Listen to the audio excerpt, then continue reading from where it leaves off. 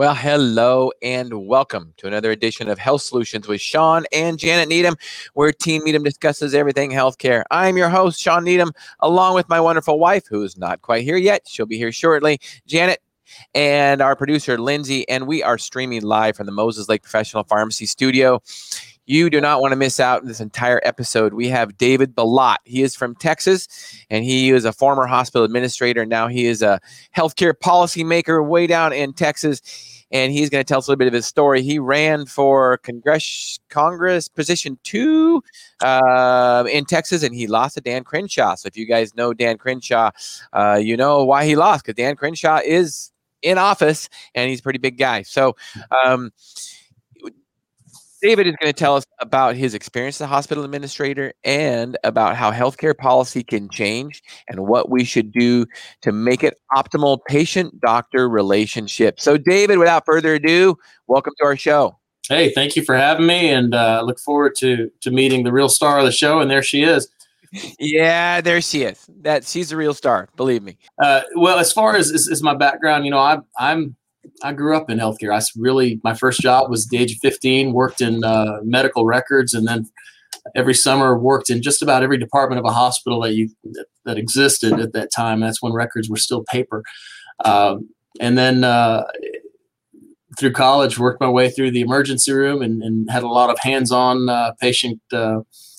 patient care type of experiences, which I love and I still think back towards today. But, you know, my skill set led me to more of the administrative side. So I ended up in the C-suite for my career. I was a hospital executive and CEO for nearly 20 years and did a lot of turnarounds of financially distressed hospitals in rural areas, community hospitals, county hospitals, physician-owned hospitals, you name it. So I really love that because I got to partner with the people that make it happen, who are the doctors and the pharmacists and the nurses, and work with them to take good care of our patients. Well, it seems like right now there doesn't seem to be a very good relationship between doctors and hospital administrators. Can you elaborate on that? Yeah, most administrators don't like doctors. If I'm being real honest, and it's from my own personal conversations with many of them. That's not true across the board, but the hospitals and hospital administrators like to see themselves as the center of the healthcare universe, and nothing could be further from the truth. In fact, I'm very blessed because early on in my career as a young administrator, I had a urologist, a friend of mine, a physician. He was a big admitter to the hospital. He took me aside and he said, "David, let me tell you something." He said, "Nothing happens in a hospital except for at the tip of a doctor's pen." And that was an important lesson to learn because without the medical professionals, there's nothing that I could do as a hospital administrator. I can build buildings, buy equipment, hire staff to support those folks and take care of patients. But really, the real magic happens between those that are trained and licensed and those that are in need of care. So you facilitate that relationship. That doctor-patient relationship is preeminent in healthcare, and it's lost its focus amongst a lot of folks that do what I used to do. Yeah, that is for sure. Jen, do you have any comments on that? Well, I'm just interested to see what your thoughts are as why we've came so far away from that involvement with our physicians and doctors, because, it wasn't quite that way when I was growing up, and, Sean and I are not that old. And so what's the pinnacle point that this turned? No, you're not. So when did this transition happen? A lot of folks are empire builders. There's a lot of money at stake. And that it's difficult. Let me step back and say this. It's hard being a hospital administrator because you are dealing with a lot of personalities. And I remember even 20 years ago, some administrators would say, I look forward to the day when we can treat doctors like engineers and cubicleize them, where there's just a matter of control. And they've effectively gotten closer to that over that time period. Right. I think it's happened. Yeah, no, and it needs to get reversed. Absolutely. All it's done is hurt patients. Absolutely. And so we need to change things to where that's just not the case anymore. But It's just a matter of control. It's hard work. Maybe that's the bottom line. It is very difficult to manage all of those personalities and manage the expectations and get the job done. But that's what happens when you sign up for that job. You put in the work so that you can accomplish what needs to be done for the patients and the community. Right. Now, you mentioned pre-show that you got out of healthcare administration because you felt you were hurting patients. Can you elaborate on that? Yeah, well, I had the opportunity to do so after my loss in the primary to get back into the hospitals. But I had just spent the last year telling people how terrible healthcare was, and I wasn't exaggerating. It's bad. It's not the industry I got into, because I did feel that I would go in, I'd fix these hospitals. We'd go in as a team, and we'd do some great work, and we would do some good things in terms of creating a great environment for safe, quality healthcare being delivered by hospitals to patients. But then, the kinds of bills and charges that would be sent to these patients, the kinds of billings that we would be responsible for. And I took part in that because I was a fiduciary. It was part of my job. You'd see these patients back in the ER because of the financial stress that we would create in their lives. And sometimes that health devastation is worse than what they came to us in the first place for. And so that's just not what I got into healthcare for. I got into it to take care of patients. I've always been very patient-centric. And so it didn't make any sense to go into a situation where I was creating more harm than good in some cases. I won't say that was the case across the board, but there needed to be a change. And that's why I ran for office, and that's why I left the hospital business altogether, so that I could be a part of the solution. I just didn't know what it was at that time, but I then just self-funded my own campaign for healthcare reform, and ended up doing some cool things that I'm doing now. So tell us, what are those cool things? Well, I got to be a part of a large coalition called Free to Care.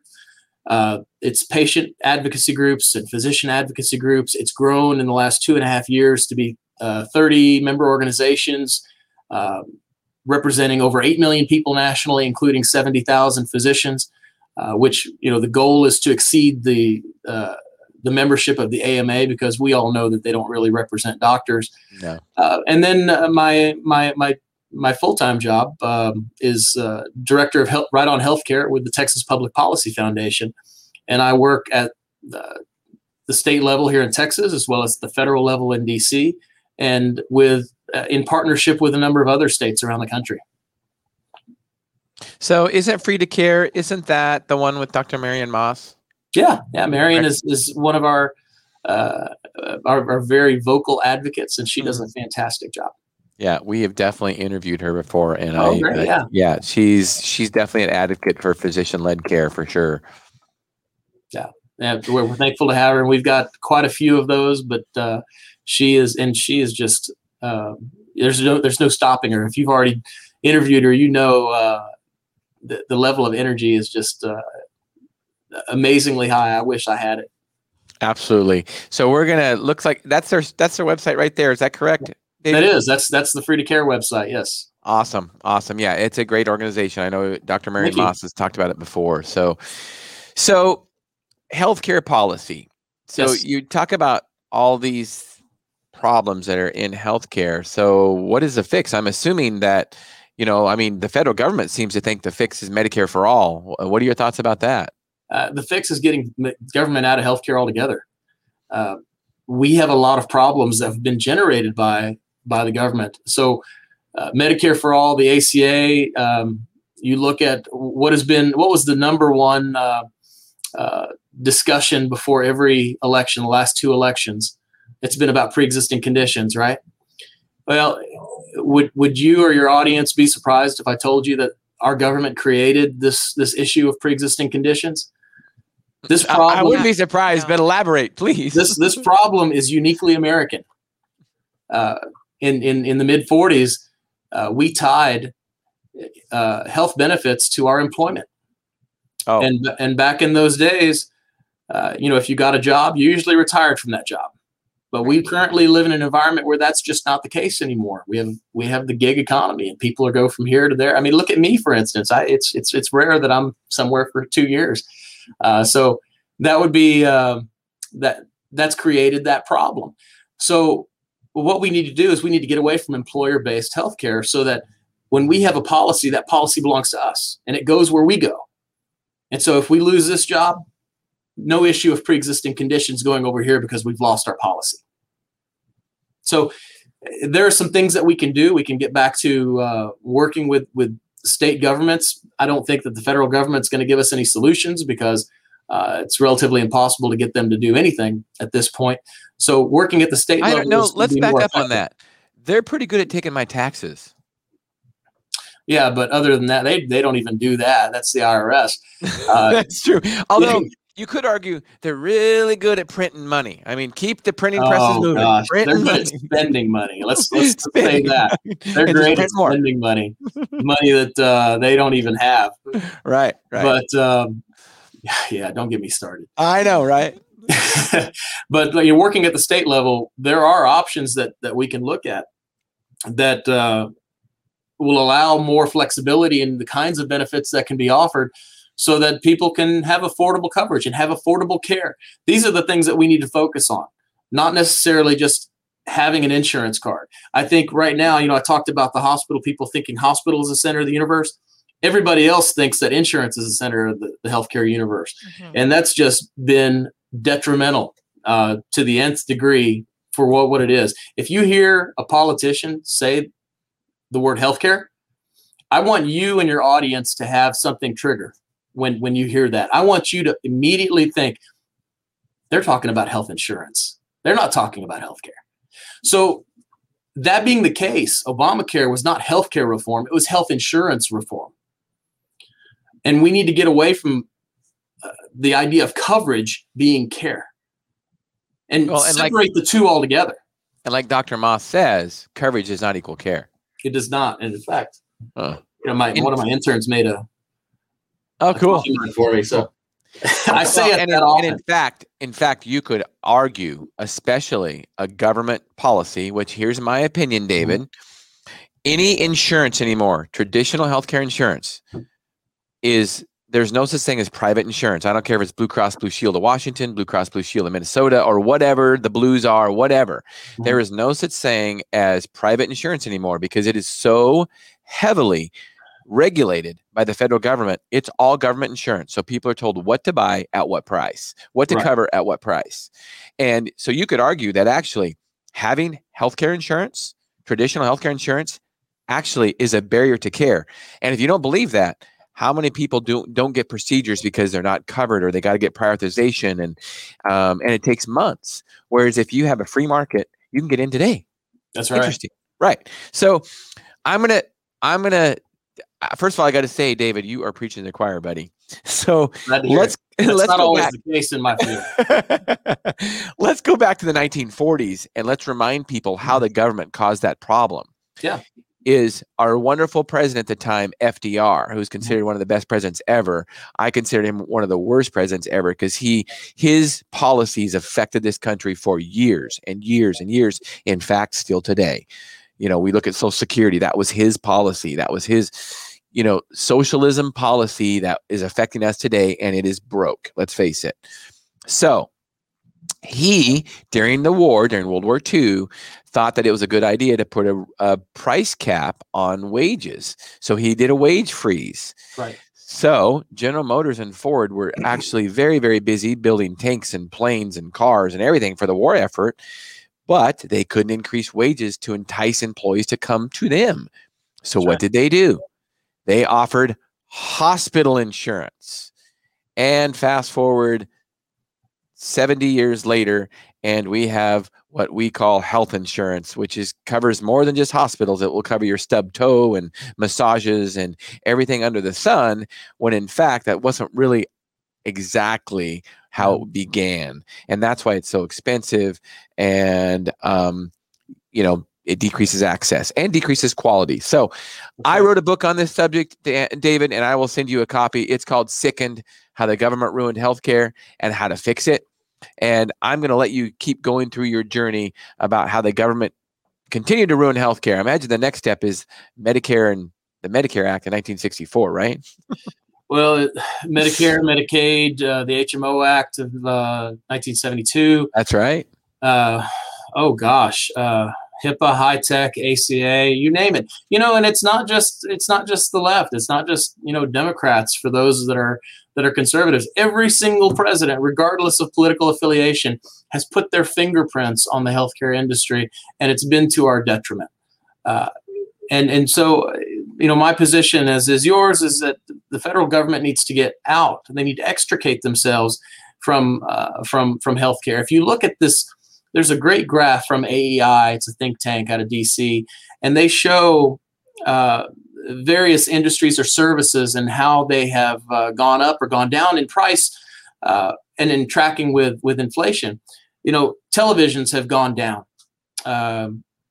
Cell phones have gone down in price. Cars have tracked about with inflation.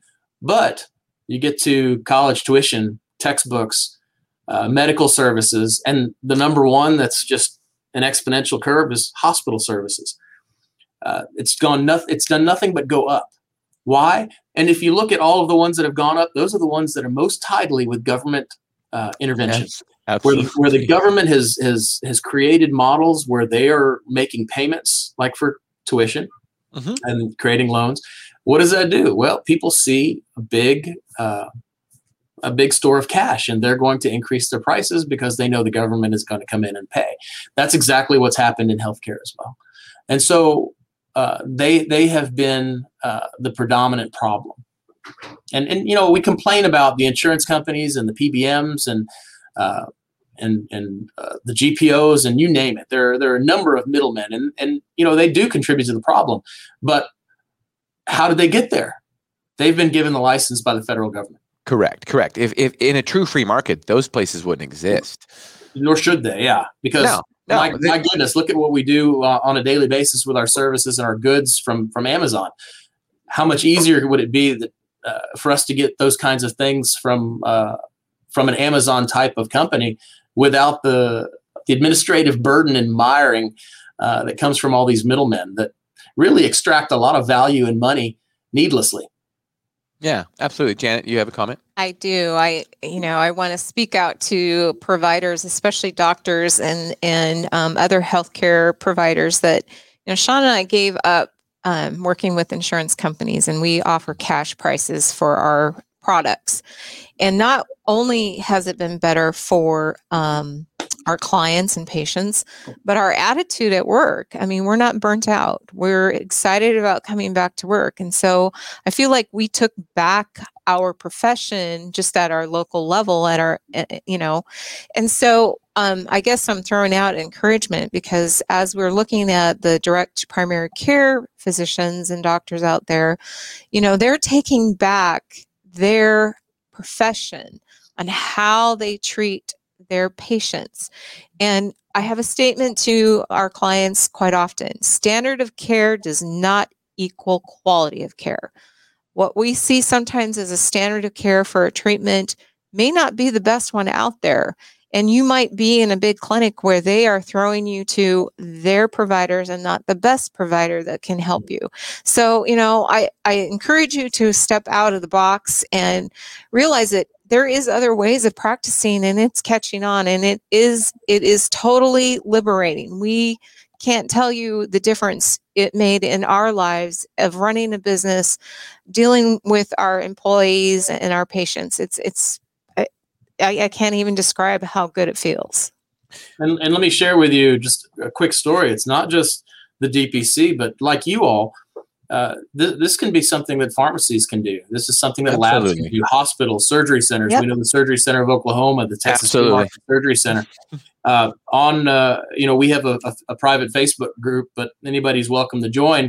We have people on the left and the right and everybody in between, but it's the Right on Healthcare Facebook group, and people will come on there. We have a lot of physicians, a lot of patients, and I had a couple, an elderly couple that was on Medicare, and she was telling a story about how her husband needed to be on a chemotherapy drug, and even on Medicare. I think it was Medicare, Medicare managed care groups. The drug on a monthly basis was $500, which on their fixed income was significant. That was their copay. And so we have a tool that we offer. It's called our shopping list at texaspolicy.com. And we were able to identify an organization that is a pharmacy, is an online pharmacy that offers generic drugs. And they were able to get the same drug, the generic drug, for $50 a month, a 90% savings. It was life-changing for them, especially with a group that's on a fixed income. So that's the kind of stuff that we can find, especially with a transparent market. And people say all the time, David, what's it going to take for healthcare to be affordable? And usually my response is a little bit controversial. I'll say it's already affordable. You just need to know where to look. That's right. That is true. Right. And, David, I mean, to most patients' defense or people searching out healthcare, they don't know what we know. I mean, Janet and I take these things for granted because we just know how to find these things. So if we want to find an MRI for $400, we can find one. Yeah. If we want to find a colonoscopy for $1,000, everything inclusive, we can find one. Right. Most patients don't know any better. So, they look to their insurance company to tell them where to go for colonoscopy, and the bill's $10,000 and their copay is only $2,000. Right. Right. Right. And I'll tell you, I go back to our previous conversation about administrators and the control of the physicians. The reason why, it used to be 30% of physicians were employed by hospitals. Now it's closer to 70% of doctors are employed by hospitals.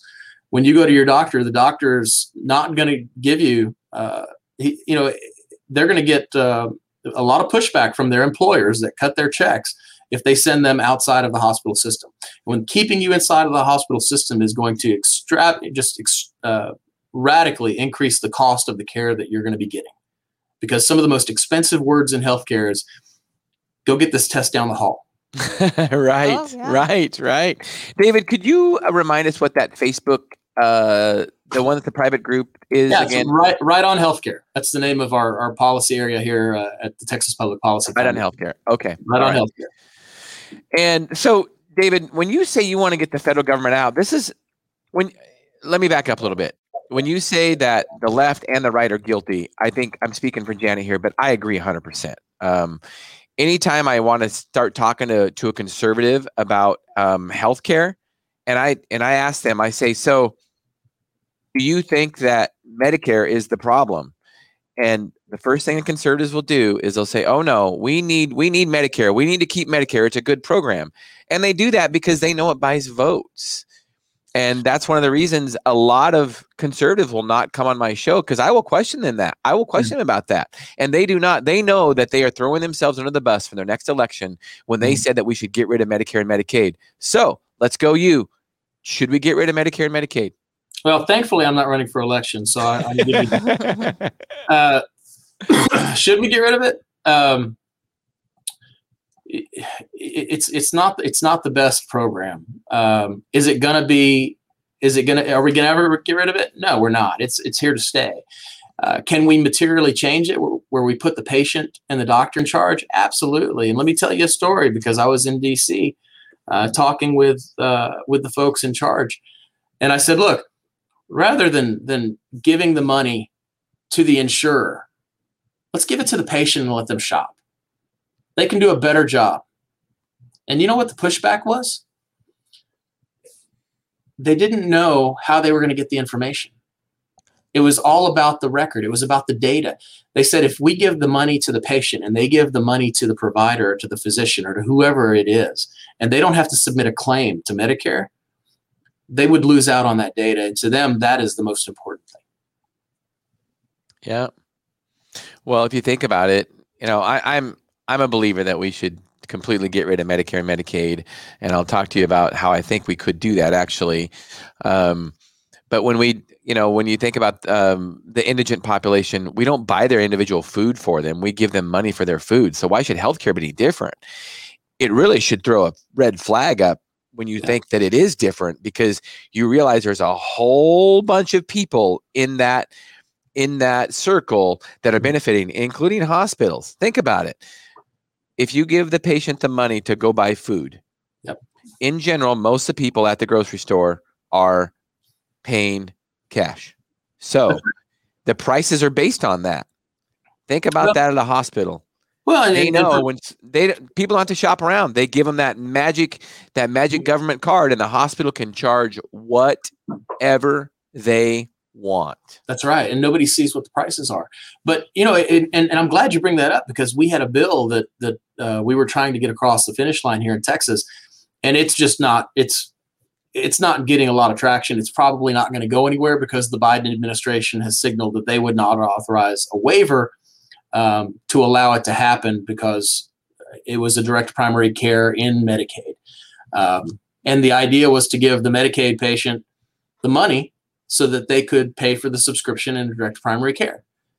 And you should have heard the outcry from the insurance companies, because it wasn't going to be any extra money. It was going to be a carve out from what they already get. And so they said, no, we can't do that. And plus DPCs cherry pick, and they do, they're terrible. And we do DPC better, which they clearly don't know what it means. But it was comical, because I used the example that you talked about. We don't give the money directly to the grocery store. Yet we have a food stamp program where we're giving the money to the individual to allow them to make the choice, and they can go shopping where they want, wherever those that offer the services or want to work with the state government will take the money in exchange for those goods. Why can't that be the case in healthcare at both the state and the federal level with both Medicare and Medicaid? Right. I mean, I think we already answered the question. It's because the hospitals and the insurance companies, whether it be Medicare and Medicaid or whatever insurance is involved with that transaction, they have created cartels, literally, and they are making billions off of it. Oh yeah. At the expense of patients. So here's one of the, you kind of alluded to it a little bit, is that when you tried to make that policy with Medicaid, the federal government, said, oh no, we can't do that. See, I think that's part of the problem, David, is that Medicaid, if some people don't realize it, Medicaid is at least 50% federally funded. So 60. Yeah. And so if it's federally funded, then that means there's government strings attached. So that's right. I think one of the things that should happen, I think Texas is the perfect state to do it. It says, you know what, Medicaid, federal government Medicaid dollars, we don't want it. We don't want your federal dollars. We're going to run our healthcare system the way we want to run our healthcare system. We don't need your we don't need your strings attached. And then the federal government will say, well, we'll pull your national highway funds. And then the state of Texas should say, go ahead, we'll build our own highways. I really want that to happen. That's exactly what needs to happen. And Texas is the perfect state for it to happen, because you guys have a big economy. You guys have your own ports. You guys could really do that. And a lot of states could maybe follow. What are your thoughts? Yeah. No, and that's actually been a discussion. But like I said earlier, the political will just isn't there, because you can only imagine the fight that we're having right now for not expanding Medicaid. We're one of the 12 states that have not expanded Medicaid. And, initially people would say, well, why do you want to harm patients? This is terrible. You should have Medicaid for those that need it. And through our research, we've been able to show that, look, guys, you're not providing the best care to these people who are the most vulnerable. When you expand Medicaid, you're driving people to the ER. That's not great care. The mortality gets worse in states that have expanded Medicaid. So what did they do? Their argument changed. They'll say, okay, well, yeah, okay, we'll grant you that those things are true.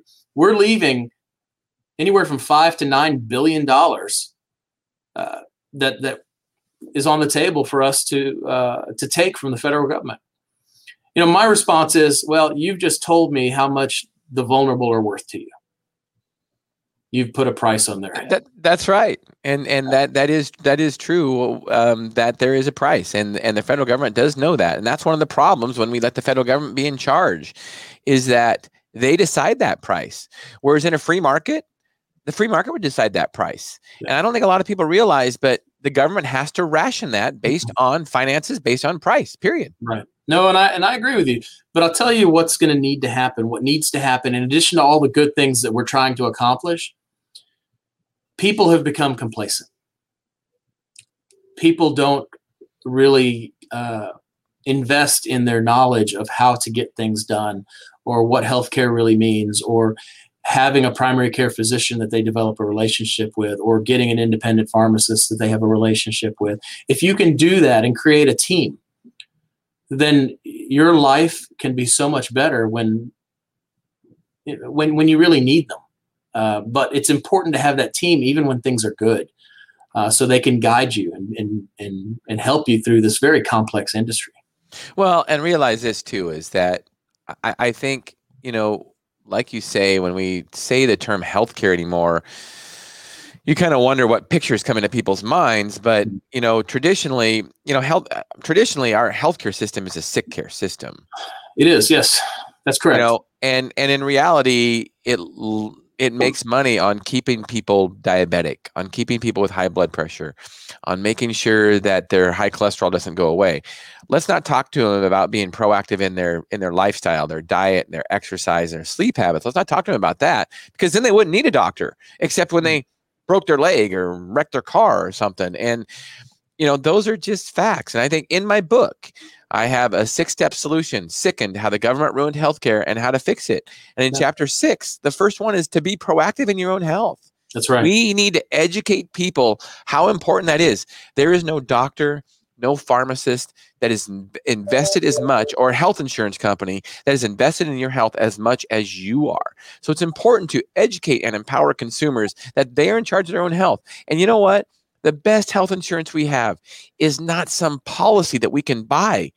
It's how we take care of ourselves. Oh, there's no question about that. There's no question about that. And if I can tell just a quick story, I don't know how much time. Please. Yeah, please. But I'd love to share a story it's very personal to me, because it's about me.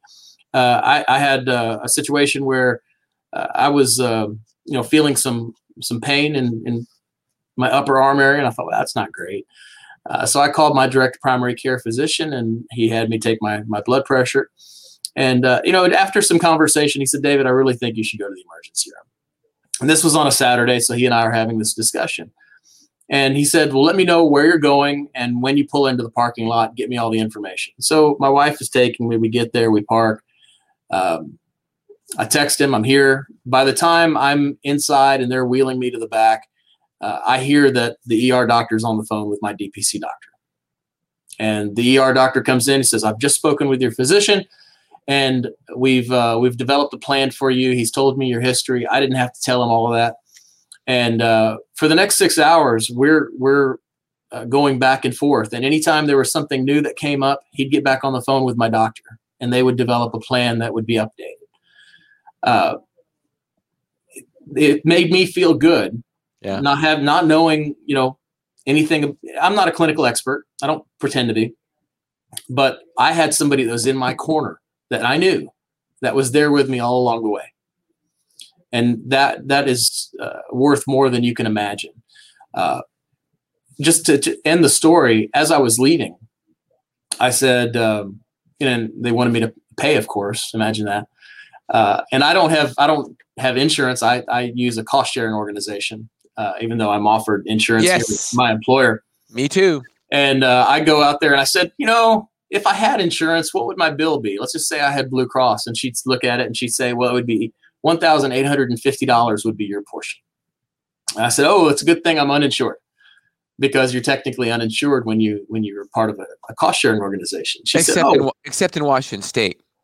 Oh, I didn't know that. Oh yeah, they made a bill to protect the hospital so they could keep charging what they wanted. They can't give you a discount when you have a health sharing ministry. So next time I go to the hospital, I'm going to tell them I'm uninsured. Yeah, well, and I am uninsured, and that's not telling anybody. And honestly, David, it's none of their business. It's none of their business how we pay the bill. That's exactly right. Whatsoever. But here's the thing, Sean. Guess how much my rate was for being uninsured?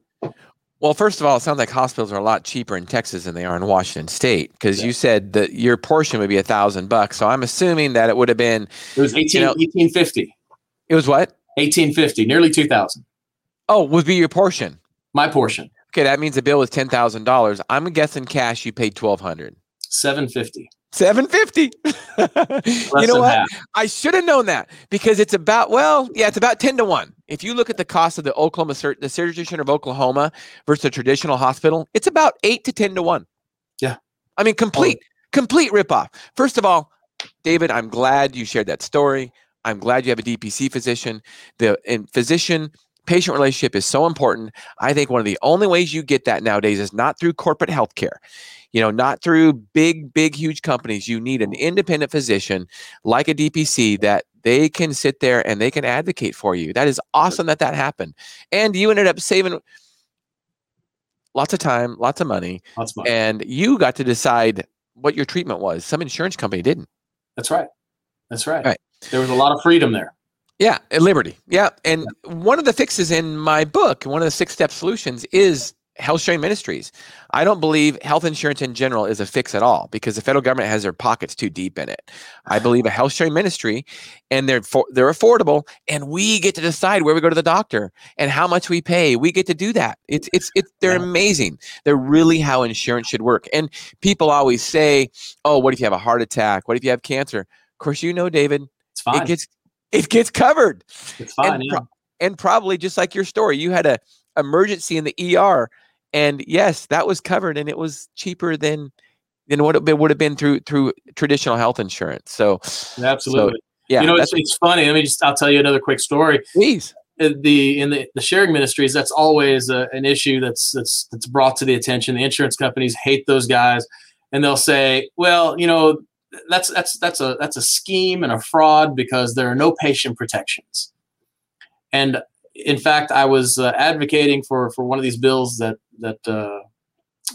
was trying to get across the finish line a model very similar to those sharing ministries and the cost sharing organizations.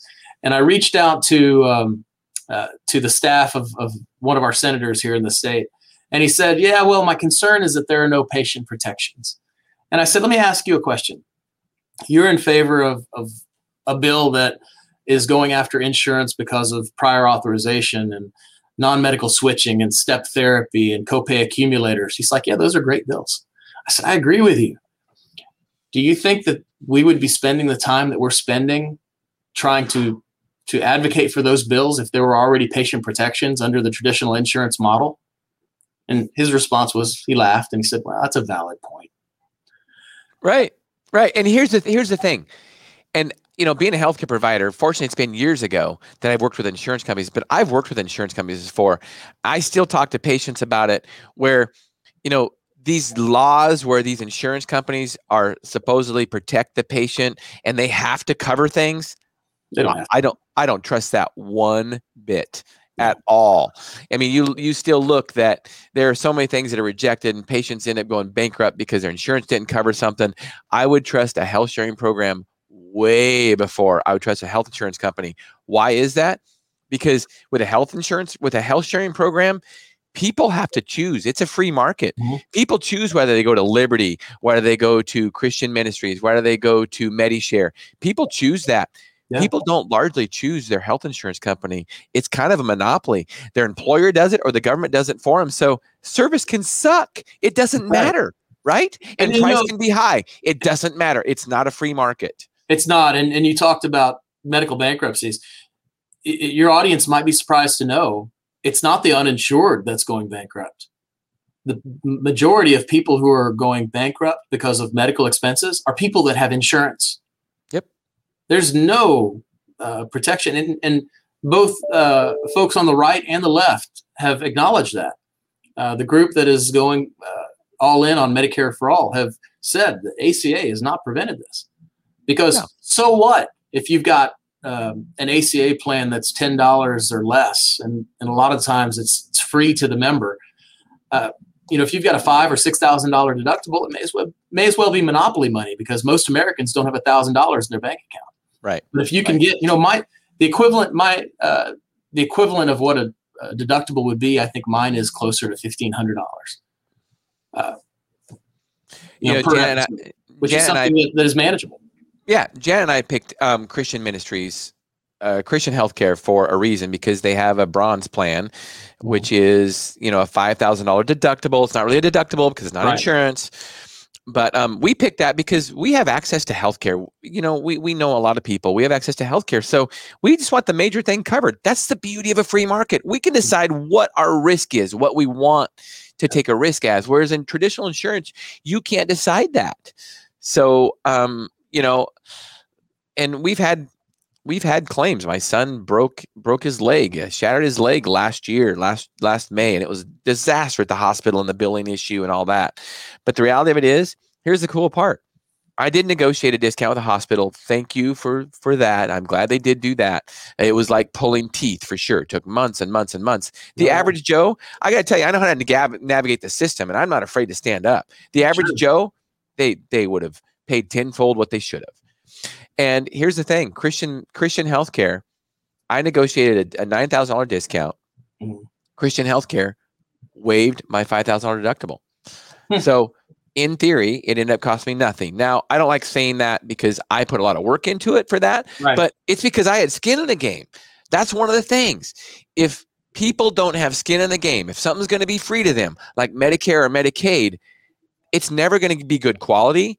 It's never going to be good service, and it's always going to be high price. Right. Unless you're going to put the time and energy into learning and advocating for yourself, I think you're abdicating your right to complain about it. True. And here's one of the things about that, David, is that unfortunately, when the government takes over anything, whether it be our healthcare system, whether it be our government schools, I don't call them public schools. Let's call them what they are. They're government schools. They're not public schools. In a public place, you decide where you can go. The government tells you where you go based on where you live in a public school. So it's actually a government school. And that's one of the reasons is the price is high, the service sucks, the quality sucks. Nothing personal. I'm saying just overall. It's kind of like healthcare when the government's involved. So, but here's the thing, is that if the government is taken out of that equation, then you have a free market and people can make their own decisions and everything gets better. So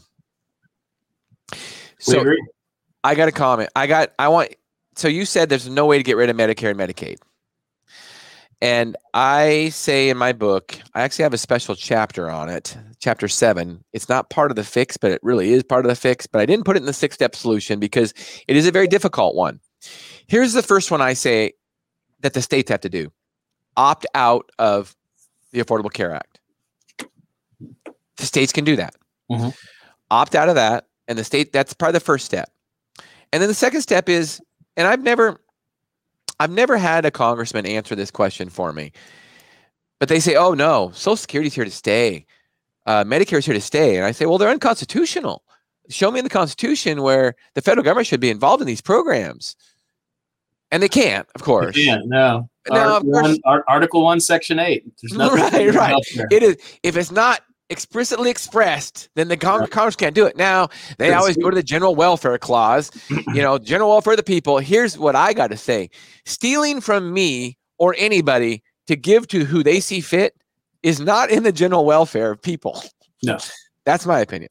So, but I love that we have an example of prohibition in this country, prohibition of alcohol, because this is what I take them back to. I said, well, guess what? I bet you the same thing happened back in the 1920s when alcohol was prohibited.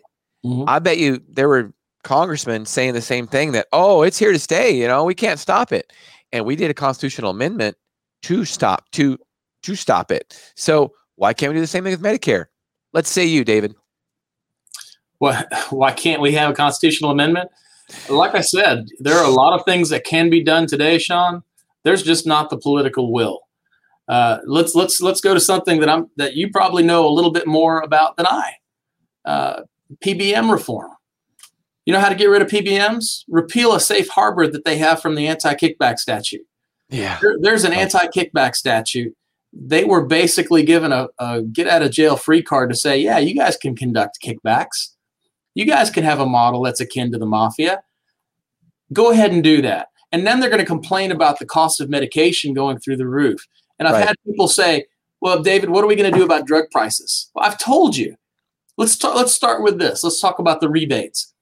And the response, one of the responses, believe it or not, and I'm not going to tell you who said it, but was, David, campaigns are expensive.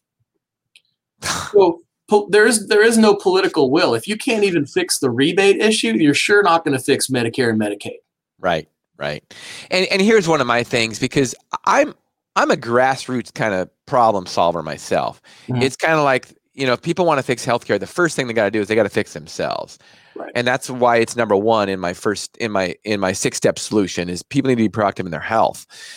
And number 5 actually is that physicians and healthcare providers, they need to get out of the rat race. They need to stop being accessories to the crime, and they need to have a direct relationship with their patient based on cash, not based on any insurance company. That's essentially what it'll fix itself, in my opinion. Direct primary care is a perfect example. Will Medicare and Medicaid always be there? I'm an optimist. I'd love to get rid of it, but I don't know.